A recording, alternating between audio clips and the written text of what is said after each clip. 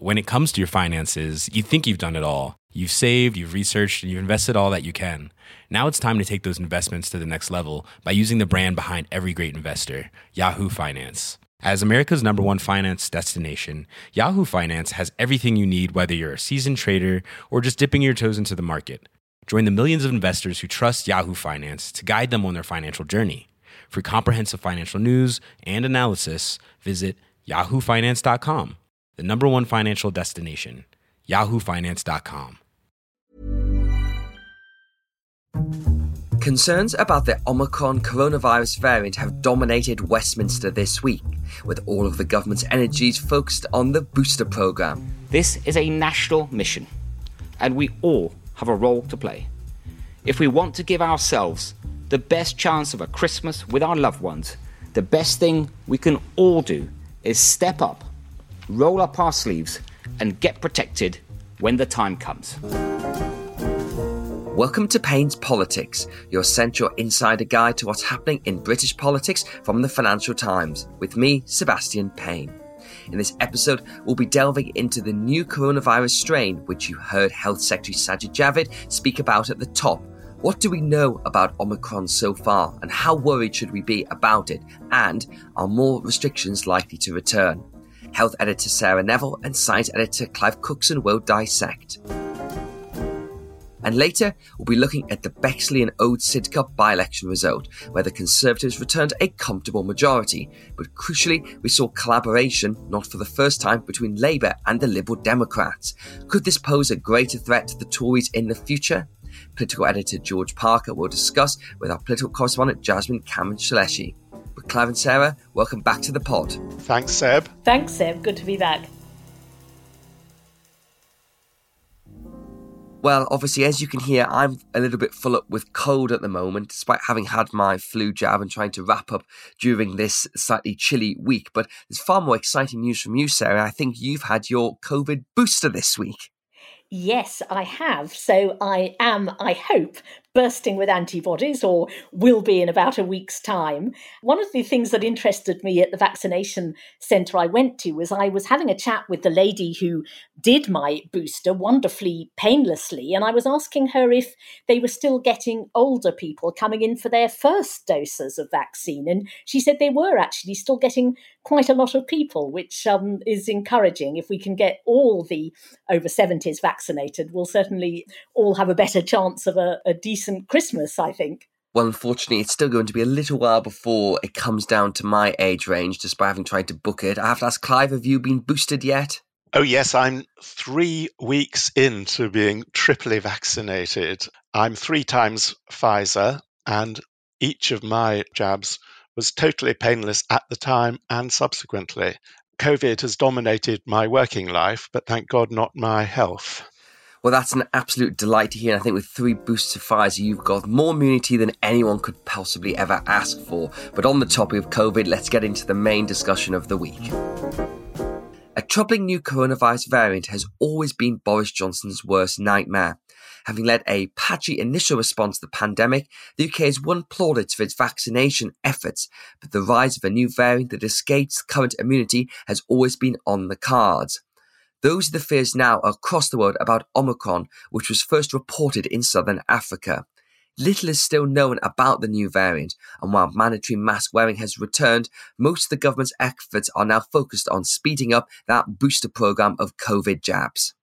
The target that we've set ourselves is to offer a booster to everyone eligible by the end of January. And as with the first jabs, we'll be working through people by age group going down in 5-year bands, because it's vital that the older and the more clinically vulnerable get that added protection first. Well, Clive, let's begin with Omicron and its origins. It's been about 2 weeks since it was first identified. How much do we know about it, and why is everyone concerned about all these mutations that have been detected? Yes, it was Tuesday of last week when all the world's scientists first knew about it, when its genetic sequence was posted on an open website, and the WHO then called it a variant of concern, Omicron, just Friday of last week. Everyone, politicians, the public, are desperate to know what all these mutations will do to its behavior. But remember, even for the fast-moving world of science with all the latest technology, you can't tell much in just a few days. There are three things people want to know. One is, does it cause more severe disease? Two, does it transmit more readily? Is it more infectious? And third, what effects does it have on immunity given by vaccines or previous infections? On all 3 points, we don't really know. I think it's pretty clear from the way cases are surging in South Africa at a really disconcerting rate that it is more transmissible. In terms of immunity, because it's got so many more mutations than any previous variant, 30 plus alone on the spike protein, which is the key part of the virus recognized by the human immune system. Everyone says that it will make it harder for vaccines to recognize it, and we can expect evidence on that to emerge any day. A study in South Africa has just shown that people who were previously infected by earlier variants are reinfected very readily by Omicron. As for the severity of disease, there were some early murmurings that it caused milder cases, but I think that's because the hospitalizations hadn't caught up. And just on Friday morning, the South Africans said that, unfortunately, hospital admissions were surging too. And most worryingly, there was a particularly sharp rise in children under the age of 5. Is it an absolute given, Clive, that it will become the dominant strain of coronavirus or not? Because there's been other new variants that have emerged and they have not overtaken Delta. Or is that one of the things we're waiting to find out? It is something we're waiting to find out. It's certainly going to be the dominant strain in southern Africa. But the demographics, the infection characteristics, immunity characteristics, vaccination boosters are so different in Europe and North America and East Asia that it may not be. The European Centre for Disease Control has just done mathematical modelling based on what they do know, and they say that it's very likely, almost certain, that Omicron will be responsible for most cases in Europe within a few months.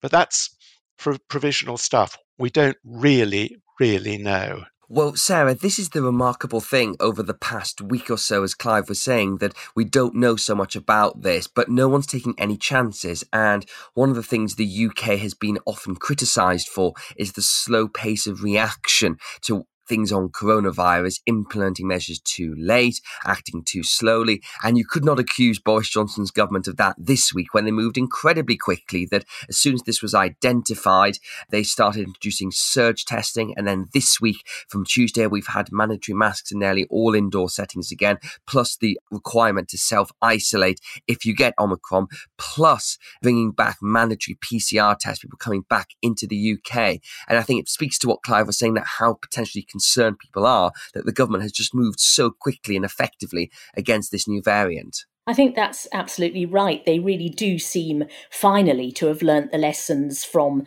the multiple times when, in retrospect, they clearly were far too slow to impose restrictions. Because, you know, as Clive says, there's considerable evidence growing that this is a more infectious strain. So even if, you know, as we desperately hope it turns out not to be any more lethal than Delta, by the law of averages, a larger number of people catching it is going to mean a larger proportion ending up in hospital than otherwise would have done.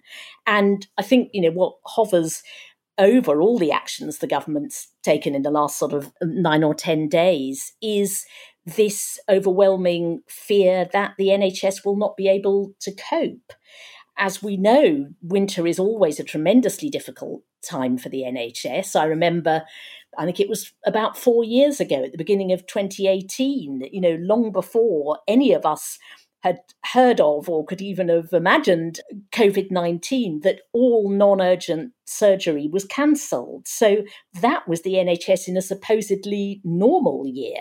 So when we look at the measures that were brought in, we mentioned obviously masks are being brought back, and it's not quite that full fat plan B that was discussed, because that included the work from home order, which hasn't been given, and that costs about £18 billion, I think, according to the elite government estimates. So they've gone for the most limited options that are not going to attack the economy. But obviously it's had an effect, Sarah. I think we're recording this on Friday morning when we've all just had the email to say the FT's staff-wide Christmas party has been cancelled, and there's been many reports from the hospitality industry to say that they are getting cancellation. Things are not going ahead as planned. So there is obviously a ripple effect of that, even if the government has had very mixed messaging on whether people should panic or not.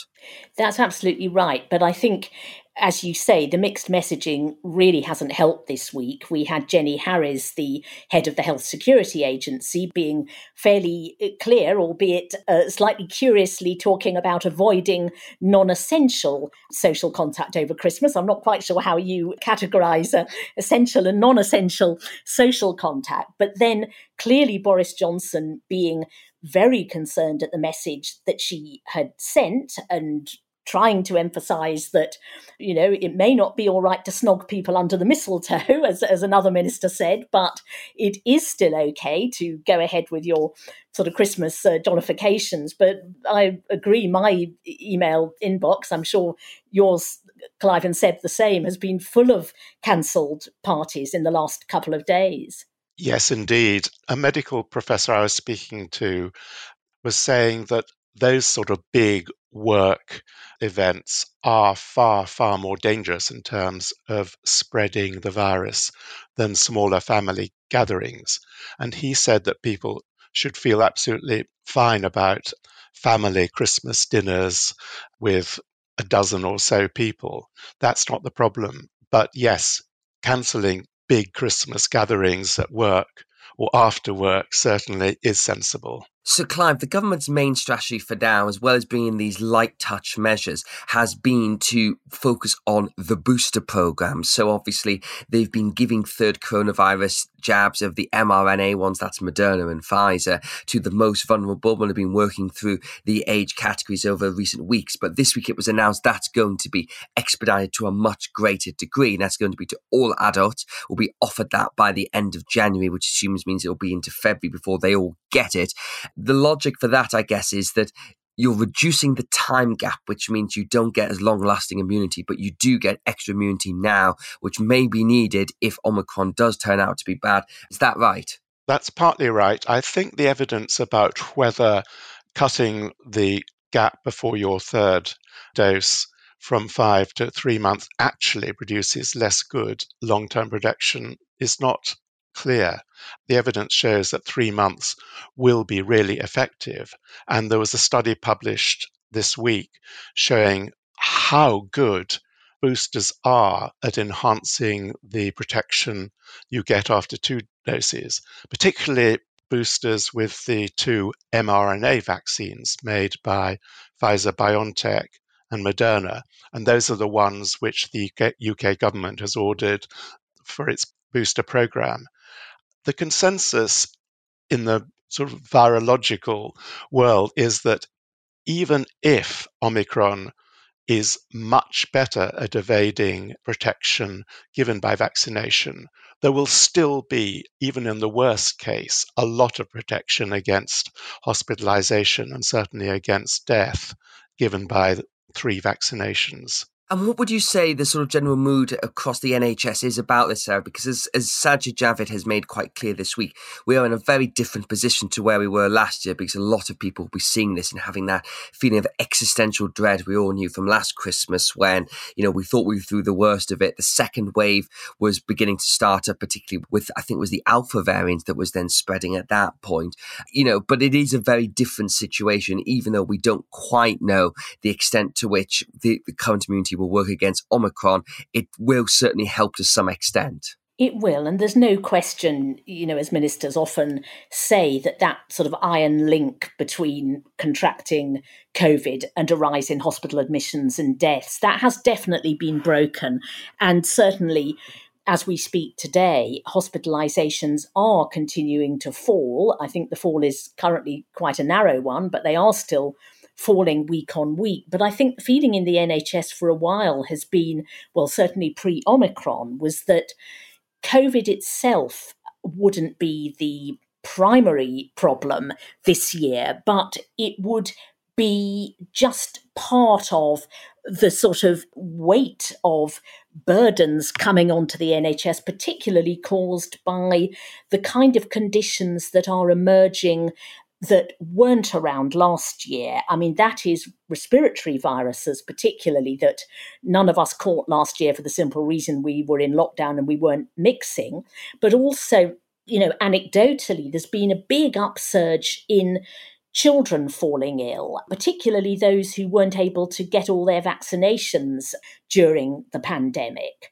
So I think the NHS is still dealing with this massive legacy of the pandemic, coming on top of a system that was already very fragile when we entered the pandemic. Ministers like to talk and have rather successfully actually reframed the narrative around the waiting lists as this has been caused by the pandemic. In fact, absolutely not true. We had, I think, 4.5 million people waiting even when the pandemic began, and the NHS had missed all its waiting time targets for years. So the view is COVID is not the primary problem, but it's a sort of accretion of issues of which COVID remains a significant element. Now, obviously, these new restrictions had to go through the House of Commons, and although it went through, there was a slight Conservative rebellion. About 20 or so Tory MPs voted against the mask-wearing measures, and about 30 or so rebelled on the issue of self-isolation. And I think it was summed up by the Libertarian MP, Steve Baker, who made these comments about the new measures. I mean, really, what is the relationship between the state and the individual? Are we to be empty vessels, mere automata, things to be managed as if a problem? Or are we free spirits with, for want of a better term, a soul? Steve Baker went on to describe us facing a vision between heaven and hell, and obviously he dislikes the imposition by the state here, Clive. But there is a possibility more measures may need to come in, and some of the reporting we've done in the FT this week suggests that masks may become fully mandatory in hospitality situations, which they're not at the moment, and there could also be a potential work from home order over Christmas. And the Department for Health said that this was all contingency planning and nothing was immediately planned like that. But, if we get that data back, do you think that could be on the cards, and could that be enough to combat Omicron? It's very unlikely that they'll impose a really stringent restrictions before Christmas. Also, I think SAGE, the scientific advisors, won't know until the new year quite what a threat Omicron poses. I think mask wearing is going to be part of life for the next few months, mandatory mask wearing. All the evidence now shows that it does cut transmission, not dramatically, but even if it cuts it by 20 to 30%, that can make an important contribution to the level of COVID in the community and in hospitals. Working from home would make a bigger difference, but as you said earlier, Seb, the cost to the economy is staggering. I think you said £18 billion. Yes. So I think working from home may be advised, but I would be very surprised if it became mandatory. I think it's going to be masks, more exhortation about social distancing, limiting your contacts as much as you can, but not ordering you to. And finally, Sarah, I think this comes to sort of this place we're at with coronavirus, because obviously Jenny Harries, who is director of the UK's Health Safety Agency, which has replaced Public Health England, she came out this week and said that, people should socialise cautiously over Christmas and should not do Christmas parties in Nativity Place and that sort of things. She was then slapped down by Downing Street and the Prime Minister. But then you've also seen Sajid Javid getting into a dispute with Therese Coffey, who's the Work and Pension Secretary, said people should not kiss under the mistletoe. And then Sajid Javid said he would kiss cautiously under the mistletoe. I'm not quite sure how one does that. But you can see this difficult situation that ministers are in. They're trying to tell people, as Clive was saying, to be cautious in their socialising, don't go overboard. But at the same time, they don't want to prescribe every single little thing. And I think you're going to see that tension develop as we learn more about it. What's your view on that? And what do you think about any additional measures? Well, I think what was interesting was Chris Whitty saying at a public event that he was sort of genuinely worried about how people would respond if more muscular measures, I think was his phrase, were needed. And he did somewhat walk that back subsequently and said it had been, that was not the message he'd been aiming to get across. But clearly we are a different nation 21 months on from the first lockdown than we were. And I think the issue of how much we are still willing to obey is very questionable. I mean, I think the return to mandatory mask wearing does seem to have been sort of reasonably well adhered to from my, just going into shops and on the odd bit of sort of public transport. But I think whether we are prepared to do any more than that is really questionable. And the nightmare for the government, I guess, would be that it came out, said much stiffer measures were needed, and they were widely ignored, which is something with which the government hasn't yet had to contend. Sarah and Clive, thank you very much. As the year draws to a close, it's still by-election season in Westminster, and on Thursday, the voters of Bexley and Old Sidcup went to the polls to elect a new MP.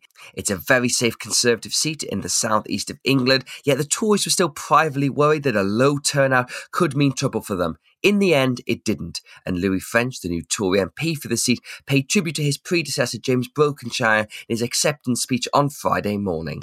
He made an enormous impact on everyone who lives here, and as your Member of Parliament, I will work tirelessly to build on everything he achieved. I can't put into words how much the support of his wife, Cathy, has meant to me during this campaign, and her strength and bravery throughout has been inspiring. Thank you, Cathy, and it's been a huge honour for me to wear James's rosette tonight in tribute to my good friend. Well, Jasmine, it's great to have you back on the podcast. You've been down to Bexley and Old Sidcup, and normally this should just be a straightforward Conservative win in this seat, that it's a place that I think they've held consistently. It was once Ted Heath's patch, but there was a bit of nervousness on the ground. When you went down there, what did you pick up? What was the mood and what did you make of the result, which I should say the Conservatives came back with a decent four-figure majority?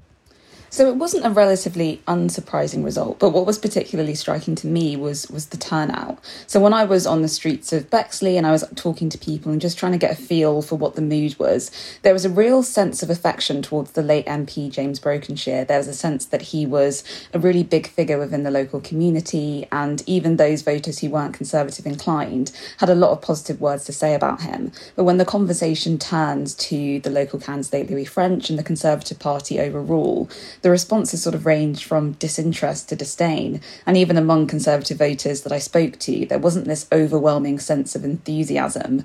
And a lot of them felt, they said they were voting for the Conservatives out of a sense of party loyalty and a little bit of dislike for Labour. So I think this is reflected in the fact that even taking into account the reduced turnout, the Tory vote share has fallen slightly. And I do think the by-election results reflect the fact that the Conservatives are in quite a tricky position at the moment. So they no longer have the benefit of the vaccine bounce that we saw in the elections earlier this year, but they're at a point where they're trying to implement their manifesto promises, be that on issues of social care or HS2. And there's a real frustration among voters that what they were initially promised by the Tories isn't actually aligning with what's being delivered.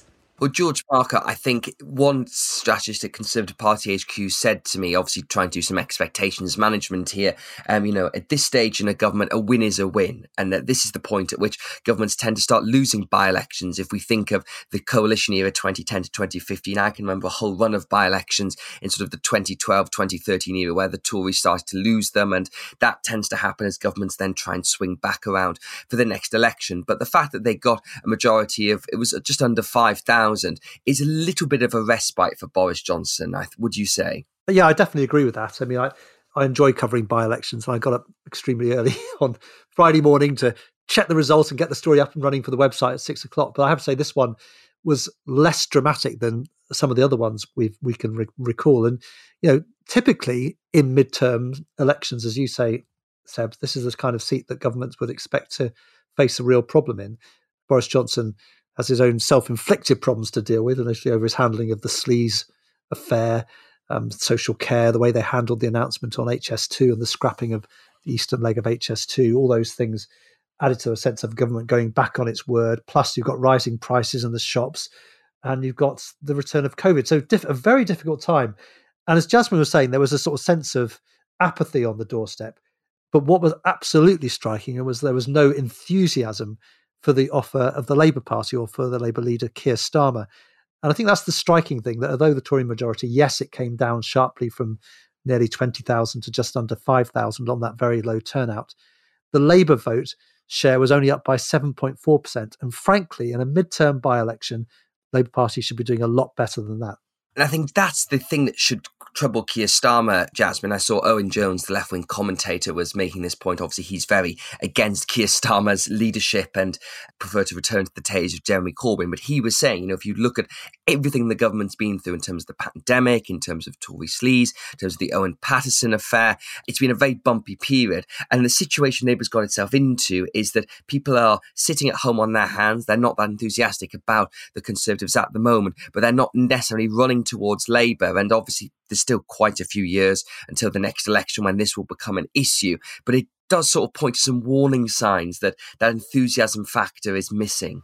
No, I think that's a very fair point. And I think that Labour this morning were trying to spin this as some sort of victory, that they managed to increase their vote share within a Tory stronghold. But, the Tories still won. They still gained the majority of the vote. And when I was down in Bexley, I actually interviewed the Labour candidate, Daniel Francis, and he was arguing that on the doorsteps, more and more people were voicing concerns around issues of sleaze and this issue of one rule for the government and another for them. And while that's certainly true, what seems to have happened is that instead of turning up to support the Labour Party because of their frustration with Johnson, those who were Conservative inclined simply stayed at home. And I do think the party has a long way to go to convince voters to make the switch between Conservative and Labour. One conversation stands out in my mind is that I spoke to an elderly gentleman who said that he used to vote for Labour but then switched because of Corbyn and wasn't quite prepared to return to Labour yet. And I think that is quite significant. And when I spoke to younger people who you would assume would be more naturally inclined to vote Labour, again, they weren't convinced. So I don't think it's good enough for the party messaging to be, well, the Tories are sleazy and at least we're not them. I do think the public have to have a reason to go out and vote Labour. They have to know what the party stands for and how the party can improve their lives. And I just don't think Labour are there yet in terms of messaging. Now, the only other thing to note from this by-election, George, was the Reform Party. So that is what used to be UKIP, the Brexit Party, and now called Reform UK, and is led by Richard Tice, who is a former close colleague of Nigel Farage. Mr. Farage is now off in TV land. He's not involved in active politics now. And this has always been the fear of the Conservatives, because one way of looking at the success post-Brexit of the Tory Party is reuniting the vote on the right. Those people who went off to UKIP in about 2009 period came back home, to use a phrase, to the Tories. And the thing that really keeps Boris Johnson awake at night is a new challenger party on the right, being tough on immigration, tough on law and order, and focusing on low taxation. And that's what Richard Tice has tried to do with Reform UK. Up until now, they've not had a huge amount of cut through, but actually they did quite well. They got 6.5%. They came ahead of the Greens and the Liberal Democrats. They didn't come sort of that close to Labour. But if that is replicated and that you put that in seats across the country, that's definitely a problem for Boris Johnson. Yeah, it is a problem. I think at the last election in 2019, the Brexit Party, as it was then, secured about 2% of the vote. And that, of course, reflected the fact that the party decided to stand down in a whole load of constituencies.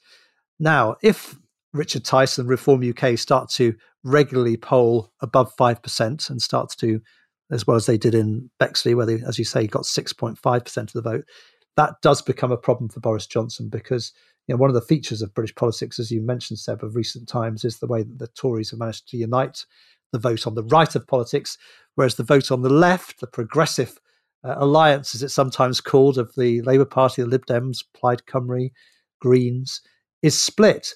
At the moment, Reform UK typically is polling around 4 or 5% in national opinion polls, but they've got a lot to go at with migration in the Channel, which is a huge issue on the doorstep, COVID restrictions, which some people obviously don't like, and that's a big campaigning issue for Reform UK. So certainly Boris Johnson's looking over his shoulder at that populist force on the right and what they might do in the next year or two. I think it's important to note that they're also trying to rebrand. As George mentioned, they'd sort of moved away from solely focusing on Brexit, and they're hoping that in the coming months they can tap into concerns held by Conservative voters on issues such as the cost of living crisis and the Conservatives' economic policy as a whole. Now, obviously, the party only gained a small percentage of votes, so I think it's important not to overstate their significance. But I do think the party has a history of sort of shifting the political narrative and really punching above its weight. And I think it was Richard Tice said earlier this year that the party hopes to stand around 600 candidates in the next general election. And so they'll probably see today's result as a good indicator that, at the very least, the public are willing to give them a chance again. And they do have a chance at tapping into that sort of Tory discontent. Now, we've obviously had this by-election, George, but we've got another one in 2 weeks' time in North Shropshire, which I think we both agree is going to be much more significant to watch, and the Conservatives are much more fearful of an anti-Tory backlash there, that when you get such by-elections prompted by misdoing of MPs, it's ripe for populist and opposition parties to try and make hay out of. Now, we did some digging this week, and it looks as if we are beginning to see the first signs of not quite electoral pacts, but electoral deals between both sides here, that you can see that in Bexley and Old Sidcup, the Liberal Democrats basically didn't do that much. They sort of stood back, they let Labour do most of the running, and in return, Labour are going to do the opposite in North Shropshire. Now, obviously, these are not formal pacts. It's not to do with money or standing aside, because that gets very contentious with electoral law. But it is definitely happening below the radar. And I think when you and I have both written about this, it was cited in the two by-elections earlier this year that in Batley and Spen in West Yorkshire, the Liberal Democrats basically didn't campaign at all, and Labour had a free one and won the seat. And in Chesham and Amersham, Labour did very little and the Liberal Democrats won it. Do you think that had any success in Bexley and Old Sidcup, and could it have any success in North Shropshire? Well, not overtly successful in Bexley and Old Sidcup. The Lib Dem vote certainly was rock bottom. The Lib Dems finished fifth with 3% of the vote. So they kept their side of the bargain of keeping campaigning to a bare minimum in Bexley. But the Labour Party, frankly, failed to capitalise on that. But as you say, the Shropshire or the North Shropshire constituency could be a lot more interesting. So rather than Bexley, where the vacancy was created by the death of a much-loved local MP, James Brokenshire, in North Shropshire, of course, the by-election has been caused by the resignation of Owen Paterson, former Tory minister who was caught up in a sleaze scandal.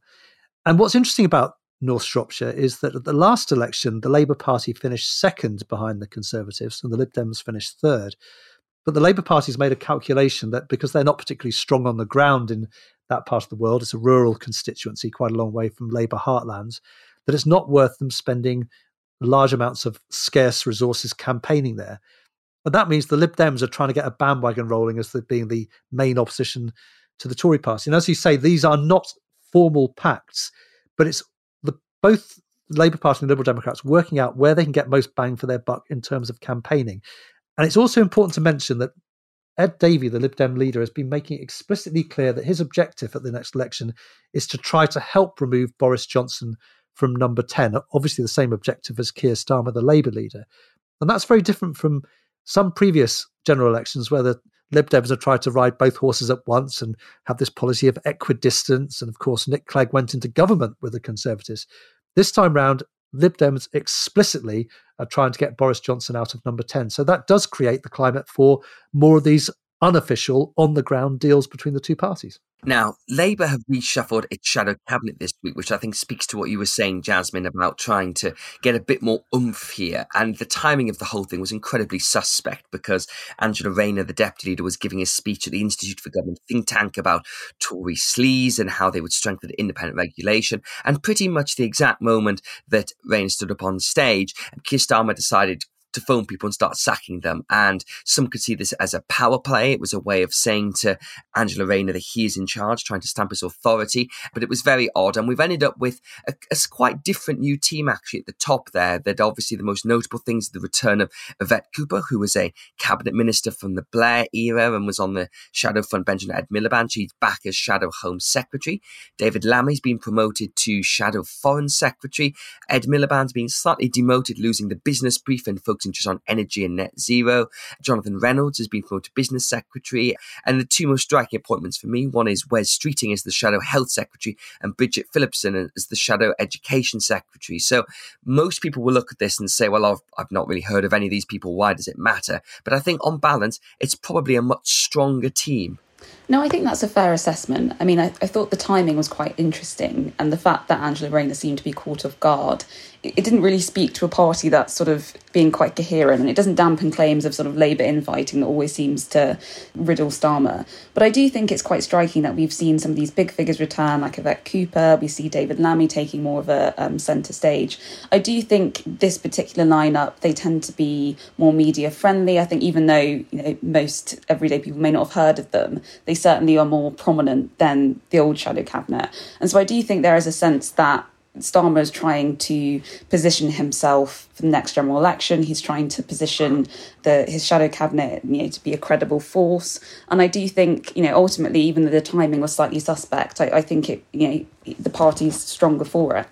And George, obviously, the other thing I should note as well is, of course, was Lisa Nandy was moved from Shadow Foreign Secretary to Shadow Levelling Up Secretary, going behind Michael Gove. And although that would maybe be seen as a downward move, actually, it seems to be a round peg, round hole situation, because levelling up is what's going to define the success or not of Boris Johnson's government over the next 2 years, whether they can deliver those promised changes to big parts of the country that voted Tory for the first time. And as I'm sure listeners will know, something I've written and banged on about a lot. And Lisa Nandy is probably the person who gets this the most. And way before this became on the mainstream agenda with the Centre for Towns think tank and her campaigning for buses and improvements to town centres, that's put her in a very prominent position there. Do you agree with that? And what do you make of the new lineup? I think it's definitely the question of Keir Starmer putting round pegs in round holes. And I think it's certainly the case with Lisa Nandy, because notionally, yes, she was Shadow Foreign Secretary before. That's one of the big jobs. But in opposition, being Shadow Foreign Secretary is not much of a job at all. And you want your best people doing the most, important jobs for the electorate. And, Lisa Nandy, MP for Wigan, as you say, someone who's got that whole towns agenda in her DNA, I think will be a very effective person. Yvette Cooper coming in to do Home Affairs as well, much more combative.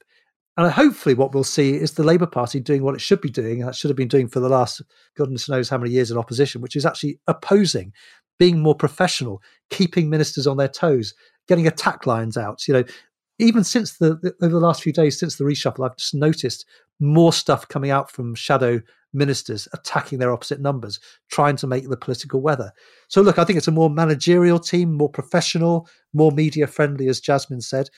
And frankly, I think a team that's much more likely to put up a good fight at the next election and create at least some jitters on the Tory side. Well, George and Jasmine, thank you very much for joining us. And that's it for this week's episode of Payne's Politics. If you like the podcast, then please subscribe. You know where to find us, all the places you get your pods, Apple, Spotify, Google. You can get those episodes every Saturday morning. You could also leave us a positive review and a nice rating if you felt so inclined. Payne's Politics was presented by me, Sebastian Payne, and produced by Anna Dedder and Howie Shannon. The sound engineers are Breen Turner and Sean McGarity. And until next week, thank you for listening.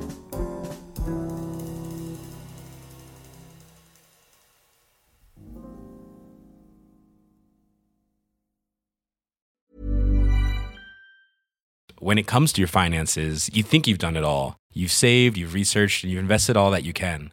Now it's time to take those investments to the next level by using the brand behind every great investor, Yahoo Finance. As America's #1 finance destination, Yahoo Finance has everything you need, whether you're a seasoned trader or just dipping your toes into the market. Join the millions of investors who trust Yahoo Finance to guide them on their financial journey. For comprehensive financial news and analysis, visit yahoofinance.com. The #1 financial destination, yahoofinance.com. The secret to visibly firmer, summer-ready skin is here. Osea's #1 best-selling Undaria Algae Body Oil. Clinically proven to instantly improve skin elasticity and transform dull, dry skin to silky, soft, and unbelievably glowing. Rich yet never greasy, Undaria Algae Body Oil is formulated with sustainably sourced seaweed to help replenish the skin's moisture barrier and 7 nourishing active botanical oils for results you can see and feel all over. The best part? Its signature scent. A blend of freshly squeezed grapefruit, cypress, and mango mandarin transports you to sun-kissed summer days. This all-natural scent is unforgettable. Everything Osea makes is clean, vegan, cruelty-free, and climate-neutral certified, so you never have to choose between your values and your best skin. Get healthy, glowing skin for summer with clean, vegan skincare from Osea. Get 10% off your first order site-wide with code GLOW at OseaMalibu.com. That's OSEA Malibu.com, code GLOW.